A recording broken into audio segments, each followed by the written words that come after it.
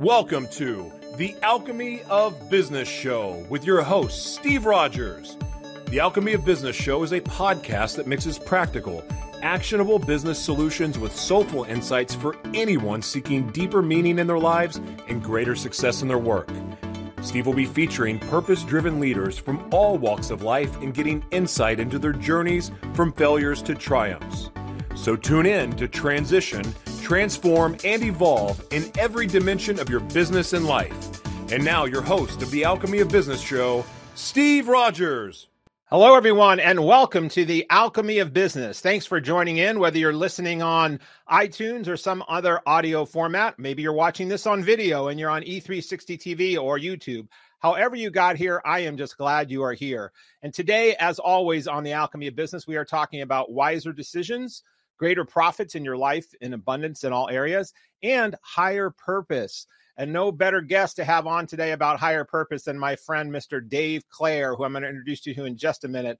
But Dave is a phenomenal man, businessman, father, husband, friend. But I met him about 3 years ago now in Australia. So he's coming to us from halfway across the world, and it's actually his next day already. So he's already into his Thursday. We're actually doing this on my Wednesday.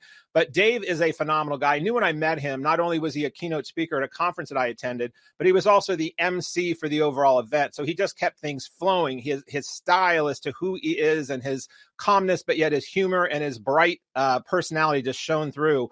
And there was no wonder that when I started talking to him, I realized, well, of course, he is the CEO and founder of a company called Circle Leadership, where he's helping other leaders and entrepreneurs really create more generations of other leaders.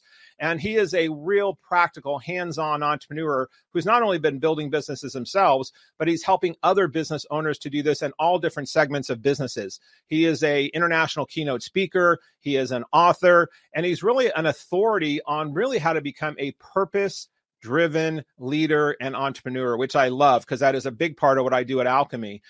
He is a self-proclaimed prophet for purpose, and profit is the word P-R-O-P-H-E-T, for purpose, but also for profit. Of course, you've got to make profit. But he is self-proclaimed as the prophet for purpose. And he has been a trained facilitator, self-taught and taught by going to many different facilitator trainings, and then also his on-hand practical use of that globally, where he's helped facilitate all kinds of programs. He also has another book coming out that we'll be talking about soon. So let's quit talking about him and talk with him. So let's bring on Mr. Dave Clare. G'day from down under, Steve. Hey there. Good day. How are you there, Mr. Dave? Yeah, good. And I'm coming to you from the future.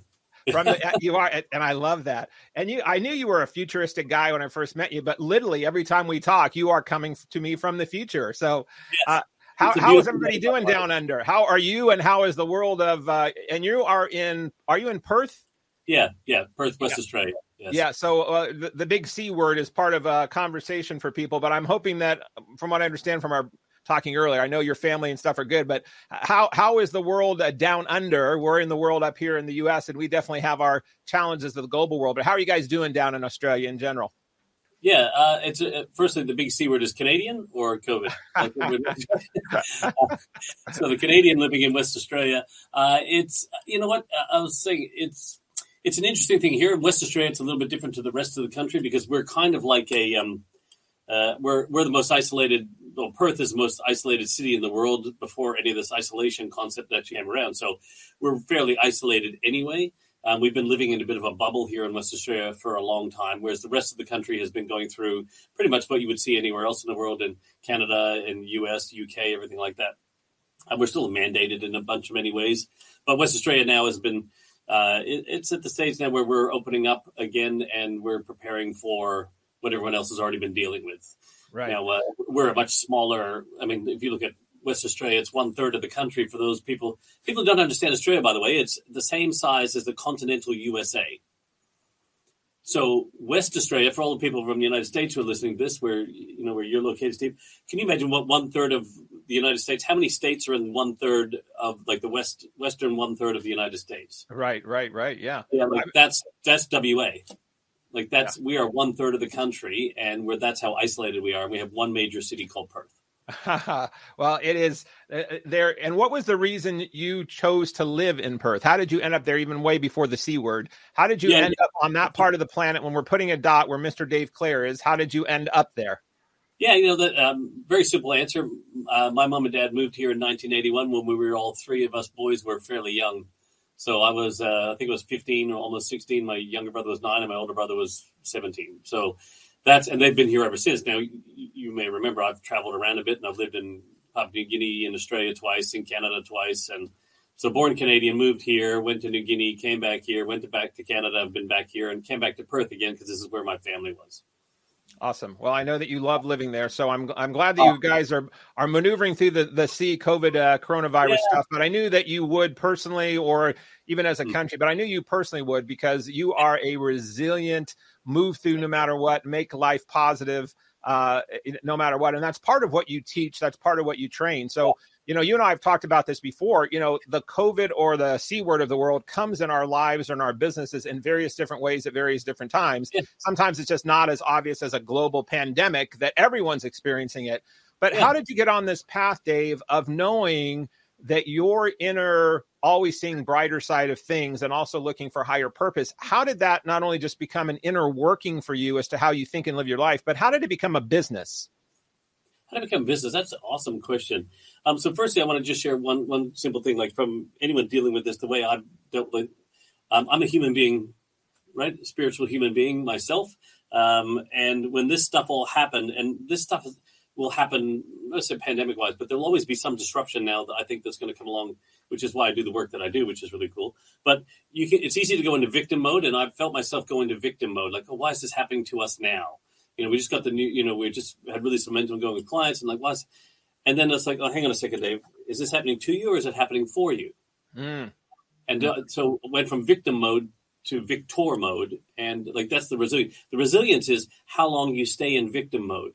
Right. And because of my resilience, my strength, like I was like, oh, you know what, Dave, you've been through things, not maybe this grand scale before, but you know what to do and how to, sometimes react, but ideally respond to these sorts of things and do something with it. And so I put opportunity in the board and so reimagined the way we would serve clients going forward into the world. But so that's that take on that. But if I go back to how did I do this work, I've considered myself a slow learner, Steve. Like what this whole purpose concept for me, I always knew innately, you get that feeling that there's something more to my life. There must be some reason why I'm here, and there's something I'm supposed to do with my life. But it took me a long time to work out what it was. But what I did, and this starts to lead to how I help other leaders reconnect with their purpose. Because firstly, I believe you don't need to create a purpose; it already exists. You might need to uncover it or discover it because it's just been buried or hidden for a long time. But I believe it's in there. And then what I did is I made a list of all the things. When I looked at the people that I love working with and serving and stuff like that, I made a list of what are all the problems that they had that I was really helping with, and what was I most passionate about. And when I kind of summarized those two lists and looked at where they collided, and this is where I believe your purpose lies, at the crossroads of your passion and their problem, where those two things collide, that's where your purpose lives. So I wrote down this thing, when I helped, it was one of my first clients, Tim Gleason in Canada, help him really crystallize why he started his business in the first place. And we saw his whole mindset shift in terms of like, this is why we do business. And I remember it was, they were a third-party logistics company, and it was to create the smartest distance between 2 points for when they were doing their stuff. And then when he reconnected to that, and then he was able to connect his team to that, like the business just went crazy. And I'm like, I look back at all the other people where I'd done that with Dr. Steve Rallis and, Saving Lives Ahead of Time, and all these people helping them really connect not only to the purpose, but become the prophet, the inspired teacher, leader of their cause or their calling. That's when I said, oh, well, if I can help people become the prophet of their purpose, they will profit from their purpose. And that's how that all started. Well, and I love that. And I know I want to come back on the next segment we talk about and go from that. And then you go into, you dig down further on that and about, I mean, we've heard about mission statements for a long time, but you really dig deep on it in a different kind of flavor. And like the why of, instead of just what is your why, you get into the why of why have your why and why you need a mission. So I want to come back and talk about that, but I want to go back before we end this segment and talk a little bit about your victim mode to being the victor. Yes. You and I have chatted about that before, and I've done various reading on that. And I believe that, it's kind of that glass half full, half empty concept, but it's also this way people live their life, whether it's a person, a family, a community, a society, or even a country. Sometimes this mode of victim versus victor. When did you first start becoming aware of that concept? And what did you do to start making yourself aware that you were in it? And then do you have any skills or techniques that you snap yourself out of it sooner than later than in your early days? Yeah. Awesome. So for me, it took somebody else to help me to identify with that. So I actually, a good friend of mine, Stephen, here in Australia, he did a whole life timeline, and he just looked back at all the things that happened to me and asked me when most significant moments were. And then he started to show me a pattern where, things would happen, and then, I would take this long to deal with it. And then I would actually find a way to, react or respond. I think there's a difference between reacting and responding to something. Reacting is the thing, and responding is saying, hey, this has happened. Let me think about it. How do I interpret it? And then what I'm going to do with it. And when I learned to move from react to respond mode, and he said, look, and he's pointed out, here, this happened to you, you reacted, this happened to you, you reacted, this happened to you. Now, you've always demonstrated your ability to bounce back. But he said, when are you going to learn to respond to things and be more proactive in situations? And that was really important for me. It's I just mapped out all those moments in my life. I'm like, holy crap, you're right. When that happened. And I reacted. And then once I could actually see it. It's almost like I had to take it from the inside and put it back out on a wall where I go, holy crap, that's it. Look at that. I was able to look at that. And then so now it's for me it's almost like I feel it now. As I said, I'm a human being, so it doesn't mean I won't go into victim mode, but it's how long I stay there. And it's how long does it take me now to notice that, oh my God, I'm thinking this is happening to me, not for me. Yeah, absolutely. And so that's where, for me, I wrote opportunity on my whiteboard. I have a picture of it up on one of my socials somewhere. And I just said, what's the opportunity here? And I wrote all this sort of stuff down around it. And that, for me, is when I look at, if you're a victim, then why is this happening to me rather than why is this happening for me? And that's the simplest way I can look at it for people. So if you just wrote, why is this happening for me instead of why is this happening to me, what would you come up with? Yeah, exactly. Exactly. Well, I love that. And we're going to come back. We've got about 1 minute left on this segment. We're going to come back and dig further in that, but we're also going to dig in when you change that shift, that shifting, someone else got you aware of that. You took that in and you said, okay, this is a shift that I have to make. And then I love that you said, how quickly can I get to that? Because I think about people that are in certain skills. I mean, the Olympics just ended. You look at people that are artful in their skills about certain things. And sometimes when you understand something, and then it's either how to get more swiftly to that, whether it's to earn profit more quickly, whether it's to keep your employees engaged more rapidly, whether it's to learn from your mistakes more rapidly. And I think once you're that awareness, I love that there's also the awareness of the timing. How quickly or how deeply can I do something? So I want to come back and talk a little bit more about that. And then how does that also tie into why is it your approach of why you need a mission is different than having a mission statement? Awesome. And should people have a mission statement personally and professionally? So I want to come back and talk with Dave Clare about mission and this concept about mission. So we'll be right back. Thank you for listening into the Alchemy of Business. We will be back in about 1 minute, everybody. Thank you.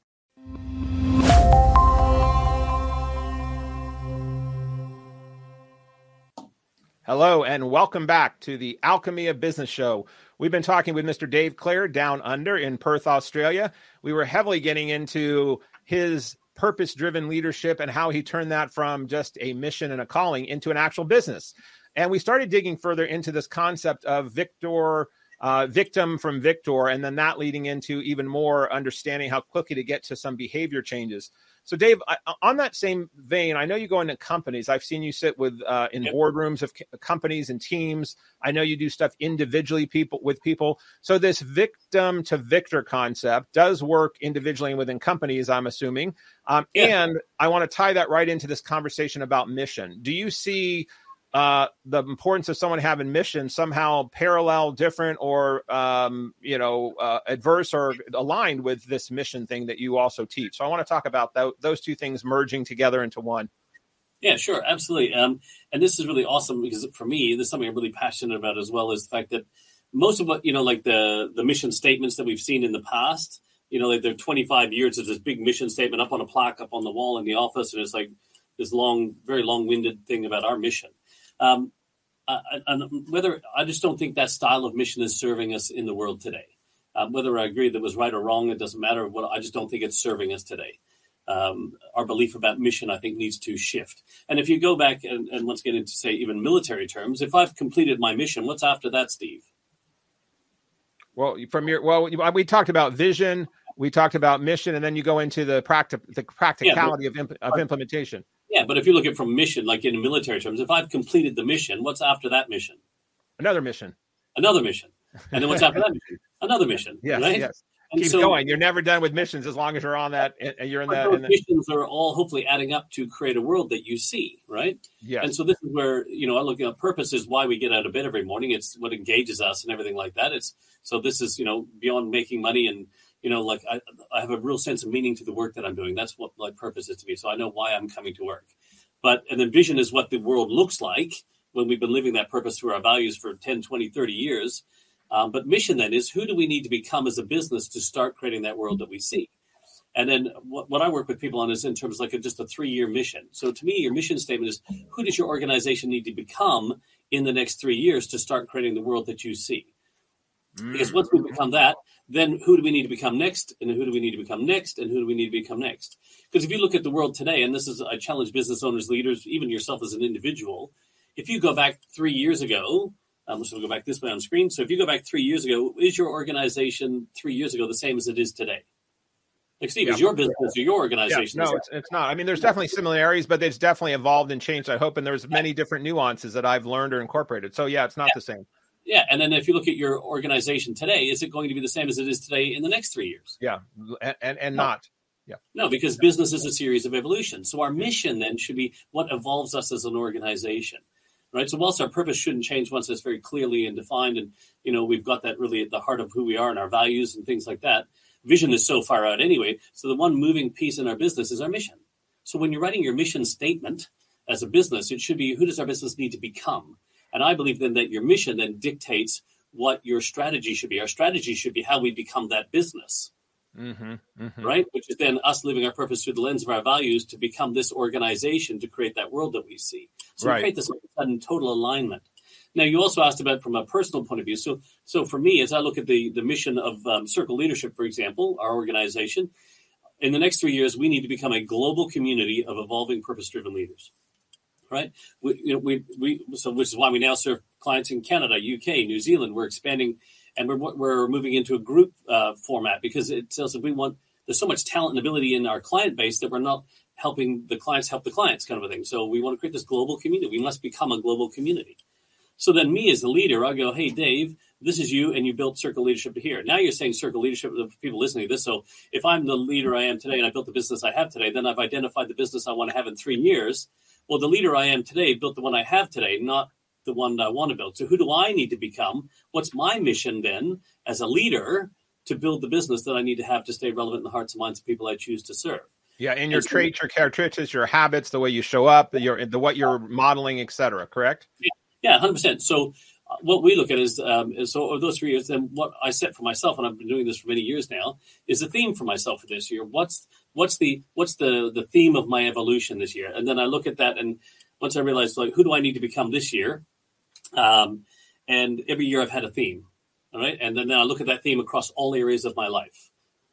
So I have one focal point, like I need to become this. And then what does that look like as a leader, as a husband, as a father, as a spiritual person, my health, my wealth, my well-being? How does that impact all those areas of my life? And that's how I evolve myself. That becomes my mission, then, is to become that. Because I know if I become that, then I advance the organization. The organization will never become what it's capable of if I don't. My team won't either, because if I don't increase my own capabilities and capacity for greatness, I won't create space for the team. And what we do is we keep the ceiling where people can't go any further because I'm not going any further. And then I lose great people and they leave because there's no space or capacity for the greatness. Right. Because that is so. I love that. And it works in all types of companies. I don't care if you're a tech company, a healthcare company, a construction company, a Subway shop. I mean, that concept, that teaching is universal. And like you brought it down to the humanity of each person.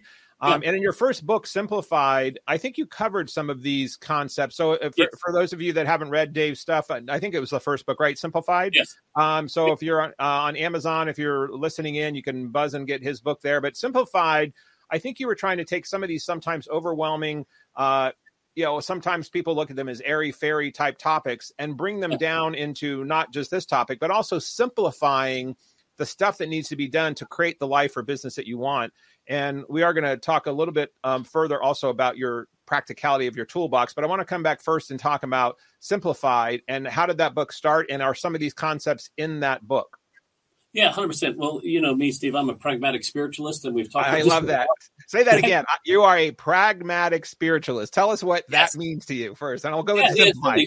So I'm a spiritual human being like that. But for me, there's no right or wrong to this. There's people who are just very pragmatic. They're just very practical about life. And there's people who are extremely spiritual. And I guess I keep one foot in each camp. I want to help let's say the pragmatic people understand a bit more of spiritual context to the stuff they do. And the spiritual people understand how to turn that into something that's simple for people to understand and be able to go, okay, I get that. Because, it's like I've always said, I have my feet on the ground and my head in the clouds. Yeah. And so I'm somewhat grounded, but in that sense. So as a pragmatic spiritualist, that's how I describe it. Yeah, I love that. I love spirituality, but how do I put that into some practical application in my life? Yes. Right? So that's exactly. I loved that stuff, and that's in Alchemy. What I've been also on a mission to do, and I brought in the concept of really for myself and talking about spiritual intelligence of how do you take the spiritual concept in an intelligent way and create wisdom and then practical steps. So let's go back to you. I'm sorry to interrupt you, but talking on, you've got this slide up here that my engineer Noel just threw up. That is IQ, SQ, spiritual intelligence, and EQ, emotional intelligence, which is part of what Iggy was about, my book, Iggy Principles. But your books, your writings, and your teachings, you've been doing this for a while. So I'm digressing because I was going to talk to you about Simplified, but let's go here and then let's bounce back and forth like you and I do, because this slide is so cool. I can't not. For those of you that aren't seeing this slide, if you're on audio, it's somebody's brain sideways, like a side of a drawing of someone's head. And at the top, it says SQ for spiritual intelligence. And then in front of them is EQ for emotional intelligence. And then right behind them is another IQ for intelligence. But it's basically saying the left brain, the right brain, and the whole brain. So this slide here, Dave, that we're looking at, and some people might see that. Tell me about this slide and how do you use this and what does this mean to you? Well, yeah, when you talk about so for me, the spiritual intelligence using the whole brain, like to me, that's what I talk about is like you have your normal brain, but your heart brain as well. And so there's the intelligent brain and there's the heart brain, which to me is your emotional intelligence, and then your intellect, which is the logic brain. So you have your logic and your heart. And if you can work those two things together, I believe based on what your diagram there, look at me, that's how I'm simply interpreting it, going, well, my spiritual intelligence is when my heart and my head are in alignment. Right. Yeah. And everything's working in sync. Like it's like you got there synchronous. I didn't even see that synchronous processing of the whole brain. So, yeah. So when my heart and my head are in sync, and even my gut, if I want to bring that up, that everything just works in harmony. That's when my spiritual quotient is at its highest. And this is, for me, when I want to serve our clients and I want to serve anyone in my life, is like when everything's in total alignment of my head, my heart, and my gut, then that's when I'm at my best to serve people. When I'm serving just from my head space, like that can be okay. When I'm serving just from the heart space, that can be okay too. But when both of them work together, and then my gut as well, like there's like total harmony of my whole being, then yeah, I think to me like that's when we can be at our best. Right. That's exactly. what I'm looking at. I agree with that. Well, and I think part of the way people do that is you've got this diagram behind. Well, first, before I digress again, let's talk about Simplified. In your book, Simplified, this is where you started implementing some of these principles, is correct. And then in the next segment, we're going to talk about your upcoming book. But tell everyone quickly about Simplified. And then we only have like 3 minutes left in this segment. I want to get to your toolbox and come back and get to the pragmatic part of this that your toolbox actually does there behind you. So Simplified, and then we'll go to a break and we'll come back and talk about the toolbox of how to be practical, implement these type things in business or life. Yeah, absolutely. Okay, so the premise of Simplified was I decided to write that because I finally had a message and my voice on it, and a message that I wanted to share with the world, so I chose to write a book. I've been asked to write a book for a very long time, and I didn't want to be another Me Too author. I wanted to know what my message and my voice was, so I had that, and I wrote that.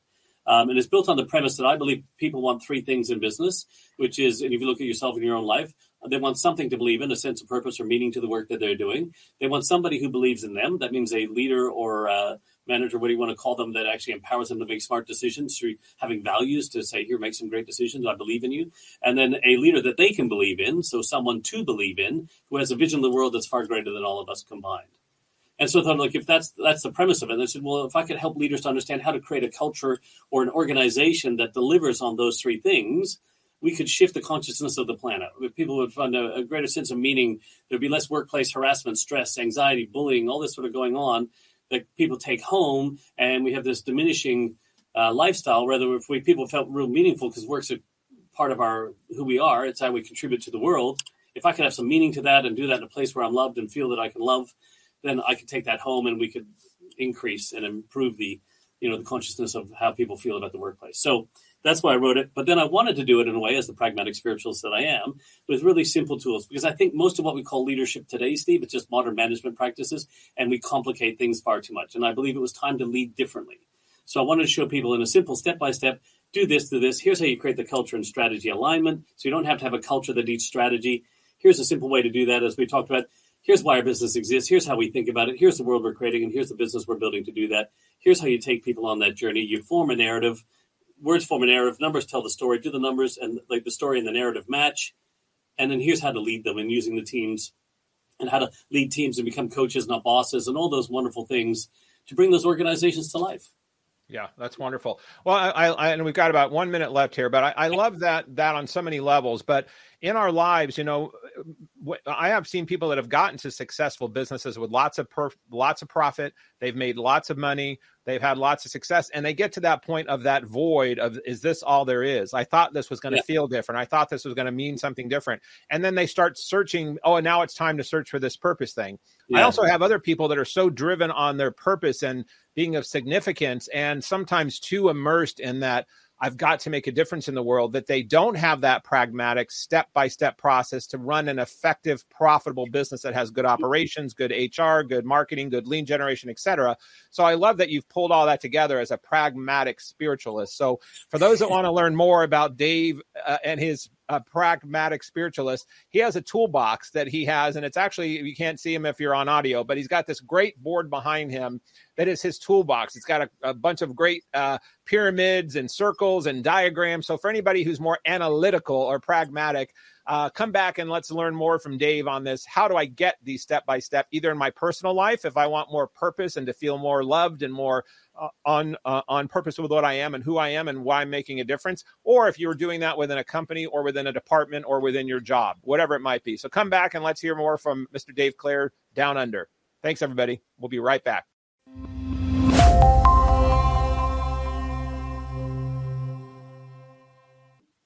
Hi, and welcome back to the Alchemy of Business, where we are always talking about making wiser decisions, finding greater profits in your life and your business, and higher purpose. And as I said, as I introduced my guest, Mr. Dave Clare, can't think of many people better to talk about higher purpose than Dave Clare, who is this purpose-driven leader and consultant and advisor and author. But as we were talking about purpose and mission and making a difference in the world and all of this spiritual intelligence, EQ, IQ, SQ, before this last segment, we also talked about Dave is also a pragmatic spiritualist. And Dave likes to get into the step-by-step processes or systems, which I love as well, because most people want to know, okay, how does this work? Like, how would I make this work? Not everyone wants to know how the watch is made, but they for sure want to know how to tell time. So Dave, behind you, I've mentioned this in a couple of segments, you've got this really cool board behind you. And for those that can't see it, if you're just listening in, we'll again be putting some of these images in the show notes. But Dave has a really cool, big, huge whiteboard behind him that he's got some static images called a toolbox. So Dave, I think this is some of your core principles. Can we have you spend a little time? I'm going to turn the mic over to you as a teacher for a minute and see what you can take people through on some of these step-by-step processes here. Yeah, sure. Absolutely. Thank you for that. So very simply, I believe that all our organizations should become great, right? That we should have great organizations because our clients or our customers deserve greatness from us or our best from us. If you're going to do anything in the world, why not do it at the highest level, right? And to me, And that's a little bit of part of my own spiritual context. Is I think if I should be serving at my highest level, whatever it is today, and then striving for an even higher level. Because as good as I am today, I know I'm capable of becoming more. So when we look at that from a concept or principle point of view, so if our clients deserve our best or greatness from us, what in our organization is that actually drives greatness? And to me, it's people. So we want to actually look at, like, how do we help our people become great? And in order to understand that, then we need to understand human behavior and how we help how people become who they are and how we can help them become the best that they can be. Because to me, leadership is all about helping other people become the best version of themselves to do their life's best work while in our care and beyond. And that means I care about you as a human being first, employee second. That means I don't have to have a position or title to demonstrate leadership. So if our organization wants to be great, we have to help our people be great. If leadership's all about helping people be great or be their best, well, it makes sense that we need to understand human behavior. And so one of the things we work with people on, one of our models, which is off to the side at the moment, is about human behavior. And very simply, human behavior is success, whatever you believe that to be for yourself, has come from your results. So I have accomplished these things in my life, which culminate in my picture of success, tangible and intangible. But those results have come from the way I've behaved. I've taken these actions to drive those results to give me that success. Now, that behavior, what we know about human behavior is that how I think determines how I act. As a person thinketh, think and grow rich. I think, therefore I am. And so if my attitudes and my habits of thinking are what drive those behaviors, give me the results and success, well, how did I get those attitudes? Well, they were conditioned into me through a process of spaced repetition of a bunch of inputs from parents, teachers, media, society, people's opinions I valued growing up. Repetitively, I've heard condition the way I think about things, causing me to behave, sort of think in a certain way, which causes me to behave the way I do, getting me the results of success I may or may not be enjoying in life. Now, the cool part about that process, and this is really important, is that most of us have got to where we are by default and circumstance, but the same process that helped us be who we are today is the same process we can use to help people become the best version of themselves for whatever it is tomorrow. And if we look at that then, and we look if that's human behavior, and if we took all those human beings and understood that process, and organizational behavior, should it be any different to human behavior if organizations are just a bunch of human beings all working together for a common goal? So what we want to do is develop a process for organizational behavior that followed human behavior. Because one of the things we find is in our organizational structures today, the way we think about organizations, is that, and let's put it into terms of technology. In the days when technology first came out, we had to take human beings and adapt them to technology. We wondered why we weren't utilizing the technology to its fullest capabilities, because we're trying to get people to shift the way they think about things in terms of it didn't flow with them. And we build organizations that don't flow with the way we feel as human beings either. But what if we actually created an organizational behavioral structure that followed human behavior? And then, therefore, we could not only help people be their best, but create an organization where they can bring their best self to work and express that through the work that they do. And so we created this process for human behavior that we can't see, but then we created one for organizational behavior, which is slightly off screen. But success to a human being is just the mission to the organization. That's what success is a fulfillment of the mission. And then our results for us as individuals, well, it's achieving our objectives and key results that show that we've achieved that mission. So when we work at who we need to become, we go, well, what are the objectives that we would accomplish to show we've become that? And then behaviors would drive those key results that we have. What are the actions we would take? And what drives how we act is how we think. So then our values go, well, our values are how we think around here. So then we're able to help people understand how to use values better in their organization to empower their people to make smart decisions. Because now we know how we think determines how we act. So we want to make sure, unlike Volkswagen, who had care and sustainability for the environment as their number 2 core value, and yet they allowed people in their organization to come up with ways to cheat on the emission test in vehicles. So it didn't fit with the values of the organization, but they allowed that to happen. But if we have actually values that we lead, live, and love every day, it should guide the right behaviors to drive the results and fulfill the mission of the organization. And then instead of conditioning, what we use is coaching. So we need to coach our people to coach the gap between the thinking they have and the thinking we want, which is the values of our organization. And how do we coach that gap? Because this is why we need to make sure we're coaching our team into greatness. Because we should be using coaching in our organization, because you just can't boss people and tell them you can use incentive and fear. But if we're coaching them because they understand why we're doing it and what it means to them and how it impacts them in a human way, well, then people are more likely to lead, live, and love those values in your organization if you're helping them shift their thinking from the thing they have into that lens and move them forward, rather than telling them to think this way, telling them to do this thing. Because unless we reprogram the automatic pilot, it's not going to change permanently anyway. So we created those two models. And then this other diagram that you'll see here is when we layered human behavior and organizational behavior over the top of each other, we built what we call our business evolution roadmap. And that's what this tool is here. Yeah. So for those that are seeing, you'll see what Dave's pointing. It's like a pyramid with a bunch of circles at the bottom. For those who are on audio, this will be in the show notes, but it's a very cool visual that you have there because it really makes the ascending concept here, and then the foundation that you need with the circles at the bottom, which I'm assuming are taking these values and making that part of your foundation.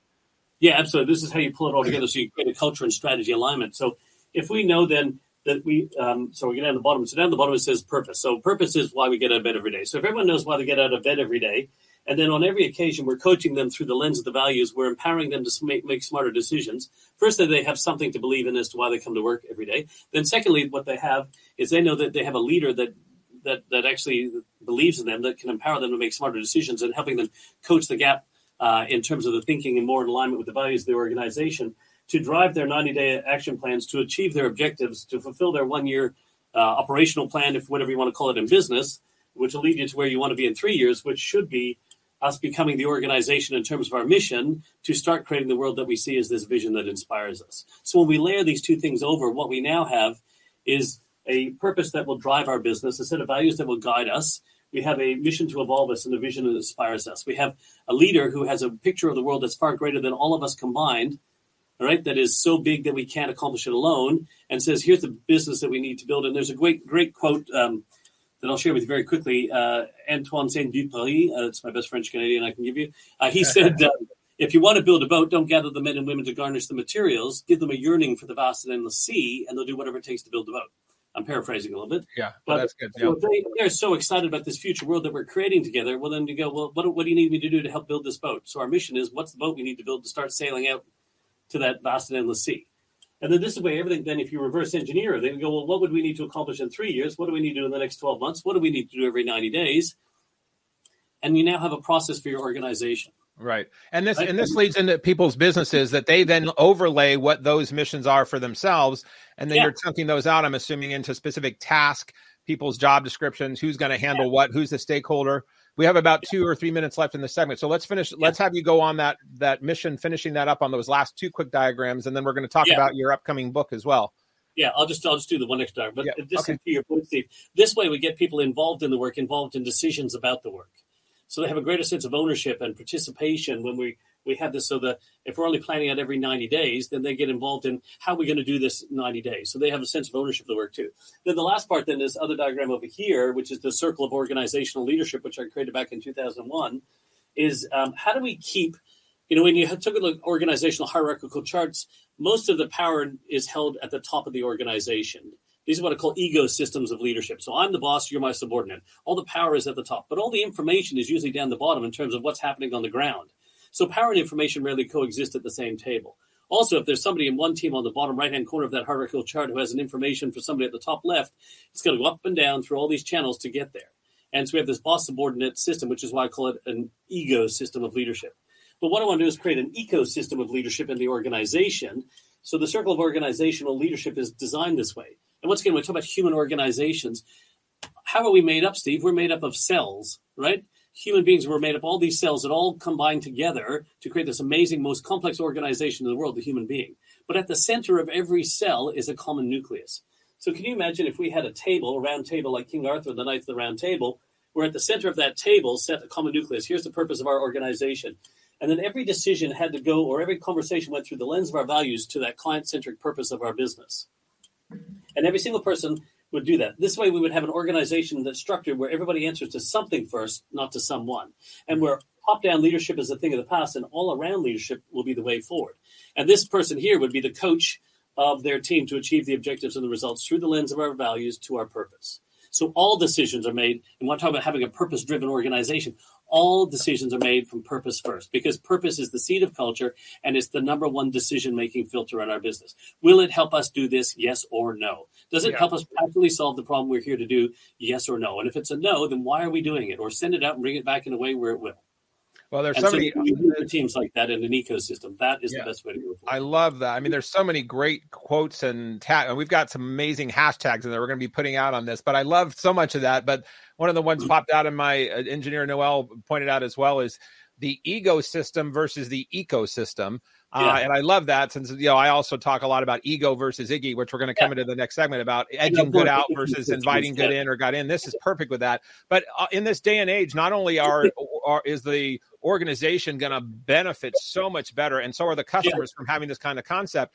Millennials and younger people are demanding this. They have so many choices in workplaces. And if you're pursuing talent, that, people in their 20s and mid 20s and early 30s, whatever it might be, they no longer just adhere. If you're my boss, you're my boss, and I'm going to do anything you say. They want to have purpose-driven environments. They want to have collective consciousness. So it's like it is already evolving in societal's desire and need. And for companies that are willing to lead in this and create from that versus having their arm twisted behind them back that they have to do it, will be so much ahead of the game.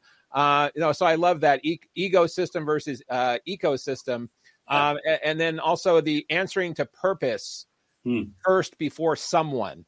And that, there's so many companies that you can think of that just got off track with decisions that were made because they were so fearful of the power above them and an individual or the executive team that they were not answering to. I mean, I think some of these quote people that we look at that have been like whistleblowers, as an example, in industries or in oil or in Facebook or wherever it might be, because they realize, look, this is not what I signed up for. This is not what you profess we would be part of. So if you have it in your company that's talked about all the time, when you're making decisions at the board table, at the employee table, at the collective table about, hey, how is this aligned with our mission? And it's aligning to answering to purpose before a person or someone.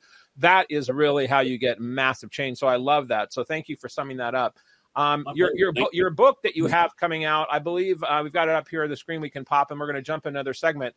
But it's called "You Can't Boss Someone into Greatness." So tell us how you came up with the title, and when does the book come out?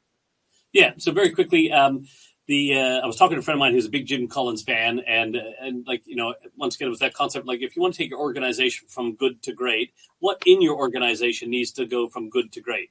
And they're in the human resources world, which is resources for humans, not humans as a resource. So they call themselves Big H, Little R organization. And I was speaking to Robin. He said, well, your people need to. And I said, well, great, but you can't boss someone into greatness. And that just sort of fell out of my mouth. And that's why, as pragmatic spiritualist, something from another plane, I was a conduit, and I just said that. And he goes, oh, my God, that's amazing. And so I wrote that down. And it's something that I've been working with for a while with people in terms of how to become a coach, not a boss. And I said, well, that's the title of the book, because I want people to understand that you can't boss someone to greatness. We don't have head bosses, offensive bosses, defensive bosses, special teams bosses. We have head coaches and things like that. So that's what the book is. It's going to come out, ideally, I believe it towards the end of June or beginning of July. So, well, we won't be able to get our hands on that soon enough, because that's a great title, and I know it's going to have additional great content like this is in it.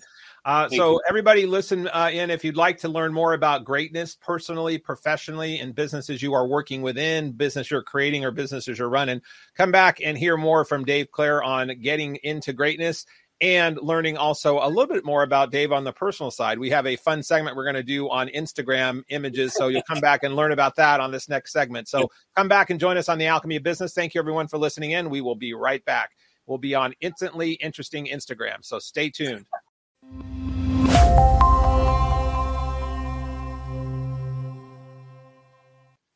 Thank you for tuning back in to the Alchemy of Business show here with Mr. Dave Clare. We've been talking about all things from purpose to people to having greatness in your life to overcoming from victim to victor. And we're going to jump into this last segment and have some additional fun here with Dave, because it's been fun along. And we were talking about his book, You Can't Boss Someone into Greatness, coming back out in June. That'll be in the show notes. So we'll make sure everyone gets a blast on that when it comes out. So congrats, Dave, on getting that done and following your own spiritual intelligence of having that title come through you. And it's always great when we follow our intuition, and it's in our psyche, and then our spirit and our heart, and then boom, it's on paper, and then it's on an image. And now I'm showing it from where I am in San Diego across whoever's going to watch this across the world. So it's so cool how to manifest things. You were talking about Think and Grow Rich. You commented on that earlier, and I've got that over my shoulder on another bookcase that I'm in. But that's a true example of Think and Grow Rich. It's about, thinking something, writing it down, having goals and affirmations, turning it into a reality, using that energy for, so I love seeing that materialize. So we went through and scanned through a couple of your Instagram photos, and we have a segment that we do on the Alchemy of Business, and it is called Instantly Interesting Instagram. You need to have a big Instagram, interesting Instagram. I'm going to get a voiceover on that so that we have that booming voice. I'll have to have you do that because you have a really good radio voice. But Noel, my engineer, let's make note of that, of the booming voice for that segment. And here's the rules. They're simple. If you're not seeing this screen, anybody, we basically do this. We take a quick dive into the photos of the guest on Instagram, in this case, Dave Clare, on his feed. We then pull up some interesting ones we thought had some cool images without any context for the listeners. And then Dave will share and tell us more about what was happening in that photo. And we'll just do kind of a rapid fire. So for those that aren't seeing this, we're going to visually explain it to you. I am. And then it'll also be in the show notes if anyone wants to download them. But let's jump to the first one, Noel. Okay, this is Dave and a dog, which it looks as happy and content as Dave does. So tell us about this dog. What's the breed and what's the moment? Well, that's the moment is I was visiting my daughter, who I don't get to see very often. So I was up in Geraldton, West Australia, where she still lives. And I've just woken up, actually, and I just sat down on the couch to have a coffee. And that's my grand fur baby, Sarge. So Sergeant, that's her dog. And he loves, I call myself his grandmaster. I don't want to be a granddad. I'm the grandmaster. And it drives my daughter nuts. But when I say, come see grandmaster, he jumps up on my lap. And then she just took a photo of like, oh, my God. That's so funny. So wise. And what's the breed? I don't know, but we call him Scooby-Doo because he looks just like a bit like Scooby-Doo. He does look like Scooby-Doo. Actually, and that's a great name. He has a collar with a tag and everything. Oh, and it's like, I love it. Woo-doo-doo-doo. Yeah, and so, so that's that photo. That was an awesome photo. All right, next one. Okay, this is Dave with some cool glasses, half his face, and a really cool convertible-looking car. Dave, tell us about this. That's a convertible Bentley. It's about a $500,000 car. Actually, I love convertibles. I actually have a convertible I drive around in myself. I rode motorcycles for many years, and I feel claustrophobic in vehicles. And I was walking up to visit a buddy of mine in West Perth here, and walking past, and there was this Bentley with the top down, the $500,000 car, everything, just sitting there exposed. Baby blue, yeah, just like happy as a lark is, yeah. Yeah, well, that was corporate color, so it's circle leadership blue, as we would call it. And so I took a picture of that and said, "Oh, look at the new Bentley. Send me $50 and I'll show you how to afford a Bentley like this." Because these people who sit on cars and say, "Hey, send me this money and I'll teach you how to get a car like I have." So a tongue-in-cheek joke at some of those people, but it just happened to be circle leadership blue. It's a convertible and it's a $500,000 car just sitting there on the street. And how safe is Perth, where you could leave your car just sitting like that? I love it. Those are beautiful cars. I mean, they are magnificent. Stunning, yeah. Okay, now we've got a Wishbone Thousand Island bottle of salad dressing, and the title is "Want Some Dressing for Your Word Salad." What is this? Yes.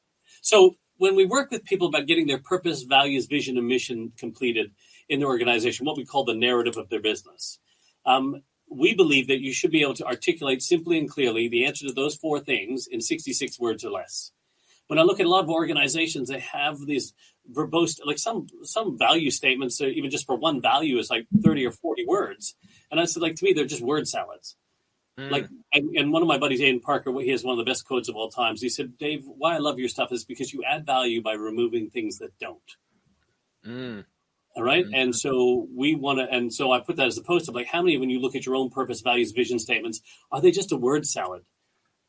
Salad. Yeah, I love that. Why you do what you do, how you uniquely think about it, the world you want to create, and the business you must become to create that, you should be able to articulate in 66 words or less. Because Einstein said, if you can't explain it simply, you don't understand it well enough. And who should understand it better than anybody else? So stop creating word salads for your business. Yeah, I love that. It's the old explain it like you were explaining it to a kindergartner, or the KISS, keep it simple, stupid phrase. It's all boils back down to that. Yeah. Let's see. You've got some funny hats on here. I'm assuming. I think this is your. Is this your? Yeah, yes. I thought that was your wife. I know I've seen her on golf carts and different things before, but the hats were throwing me off. So this is Dave and his wife in a very funny photo with some really cool hats, and it says on his T-shirt Australia. So what was this? Was a day you were celebrating? I'm assuming. Yes, we actually have a day in Australia. It's called Australia Day. It's kind of like Independence Day, but it's kind of like our 4th of July in the U.S. Independence Day. Yeah. So it was actually two Canadians. We're Canadian people. We're really proud Canadians, but we're also really thankful for the great country that Australia is, that we've called home now for the past 12, 13 years. And so we decided to get all done up. And so there's a photo of my wife and I. We went and bought all this Australia Day garb and put a photo up just to also to take a little bit of tease our Canadian friends. When it was minus 20 up there, it was like 38 degrees on Australia Day in Celsius, that is, not Fahrenheit. So it's probably like 100, 105 or something like that Fahrenheit of us out in our backyard with our pool. So we wanted just to say happy Australia Day to all our friends and family. Well, happy Australia Day for sure to everybody down under, and happy for anyone who's listening from any part of the world. We're so glad you're listening in. Yeah. We've got about 5 minutes or so left with Mr. Dave Clare, and I want to jump into the segments. There's no problem talking with Dave about spirituality because he's already been talking about that since the very beginning. Some of our guests, we don't get to the Iggy moments until the very end, and that's with the first time we actually start bringing up spirituality at the depth you did. So I love you're already incorporating that in your when you talked about setting your goals or within companies, it is have to be about the money you make, your health, your family, your relationship, your spirituality, your dreams, your desires. It's all one big ecosystem. And, I came up with this concept of Iggy, IGI, and my book was called The Iggy Principles. And Wayne Dyer, who's just been an amazing mentor for many thousands and millions of people around the world before his passing with his work. He was a great writer and a great spiritual writer, but he coined a lot of the mainstream stuff on the word ego, edging God out or edging goodness out. So for me, I had to pull this back in and say, God, that just hit me and struck me, 15 years ago or so when I read that. And so I came up for myself, this reverse, inviting good in, Iggy principles. So that is the power of prayer, of the gratitude, like what I call 4 B's, forgiveness, integrity, service. But it can be each person's own description. So Dave, in your own Iggy or your own pragmatic spirituals, how do you actually define what spirituality is? I know pragmatic spiritualist, but the word spirituality for you, how do you define spirituality and how do you incorporate spirituality into your daily life or practice? Beyond some of the things you were talking about, it can be the work environment or the personal. What is that spirituality to you? Well, spirituality to me is deep within inside me. Now, I'm not a religious person, but I'm a spiritual person. So, for me, I believe that if there is a God, then I am God, and it's inside me, right? And so for me, that there's a greater power or a greater purpose that I can tap into that will guide me to make the smartest decisions. No different for me. Like when I started looking at what is, I might have resisted for a long time this stuff, but then when I decided to go in, it was quite amazing when I let go of everything out and went in and just listened to myself and quiet and, like what I call my own version of meditation and all that sort of stuff. I started learning more about who I was as a person and who I wanted to be in the world today and who I wanted to become. And to me, that whole concept or process is spirituality to me. It's letting go of all the other stuff and just listening to my soul speak. Mm-hmm. Yeah, right. And so I get rid of all the logic brain of my head and let go of that and everything and just let my soul speak and listen to it. That is my essence of spirituality. Yeah, I love that. Yeah, you're saying God is with me and letting go of all the noise. And you were talking about that earlier about even on your word salad, getting rid of stuff that's not necessary and getting down to the essence of it. So I love that. Yeah, for me, I mean, my definition is in a similar way of I just believe God is the sum of all that is, meaning that this energy of this universal stuff that I don't completely understand by any stretch, but I know it's way smarter in the intelligence of it than I am. And when I do tap into it with my own Wi-Fi through meditation or prayer, or whatever it might be, I know that I'm more tuned into blocking out or carving away that salad that's not needed so that I'm getting to the simplistic of it. So when you've done that and when you're in that zone of your own spiritual connection, what I call Iggy moments, aha moments have been around for a long time. Oprah used to talk about what was your aha moment.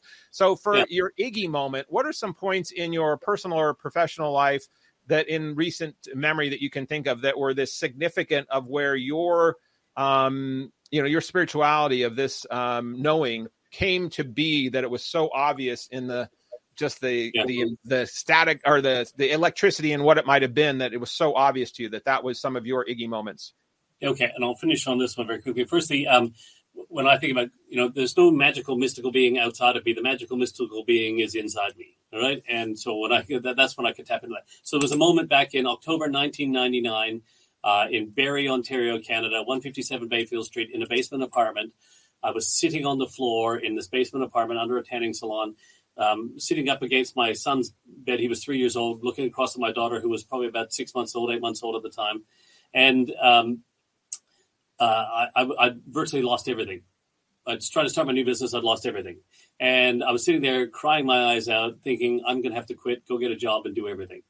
And this is where, like, when I really started to realize there's something greater inside of me, or there's a voice, right? That voice came up from inside me, and it said, Dave, if you quit, what are you teaching your children that when things get tough, that all you have to do is quit? And it was, well, like, why are you not, I need to become more instead of staying who I was. And this is where really evolution really started to come to me, and all this sort of stuff was like, if I keep staying who I am, trying to be more of who I am for more people, well, that's not enough. I'm resting on my laurels. I need to become more. And so I needed to go in and say, hang on. And that's where I went back into where that voice is and started writing out. And that's how I drafted out. Actually, the next morning I wrote out my whole relaxed selling process and everything, all these things some of the tools that I started to develop for myself all came from that moment when that voice came out of me from inside and said, Dave, but what are you teaching your kids?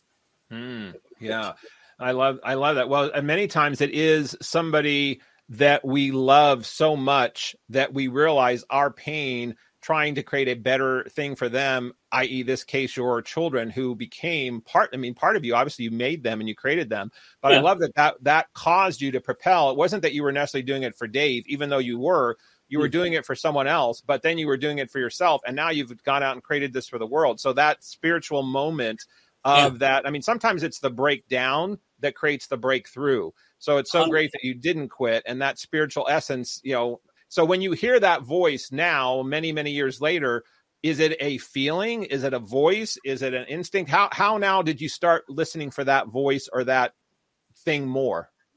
Yeah. So now, once again, this is where then over the years, as I started to realize, like, hey, there's something there, and I started listening it to more, I really dove into spirituality, and I started understanding more about spirit and how do I tap into that, and meditating and closing my eyes and just allowing quietness and then seeing a light through me, and some practices like that I could see.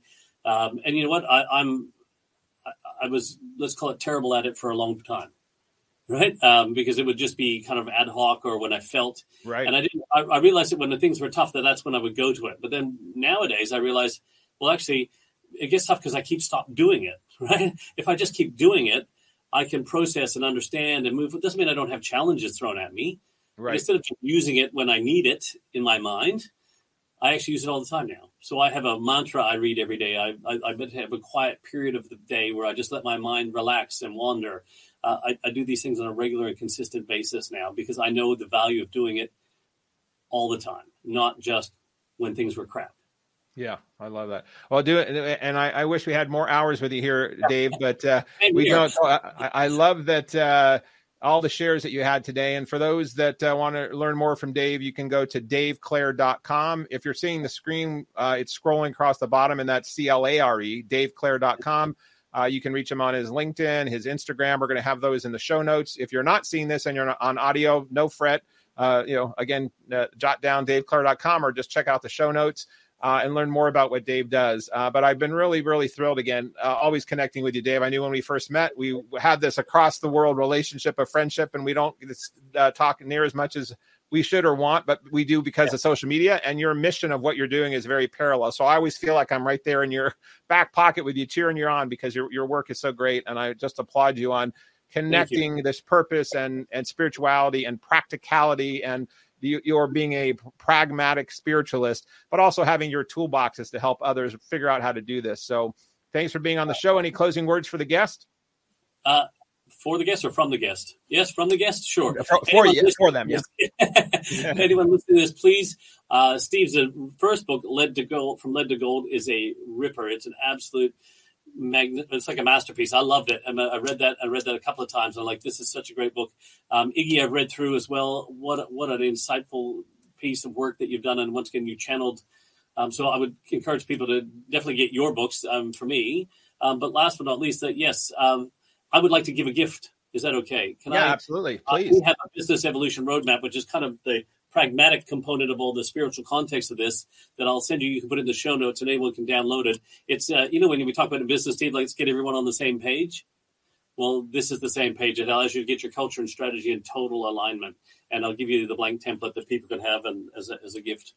Oh, well, thank you for that gift. I know we will definitely put that in the show notes. Thank you for that gift. And thank you for everyone listening today on to the Alchemy of Business show, where we are always looking for making wiser decisions, creating greater profits, and finding higher purpose.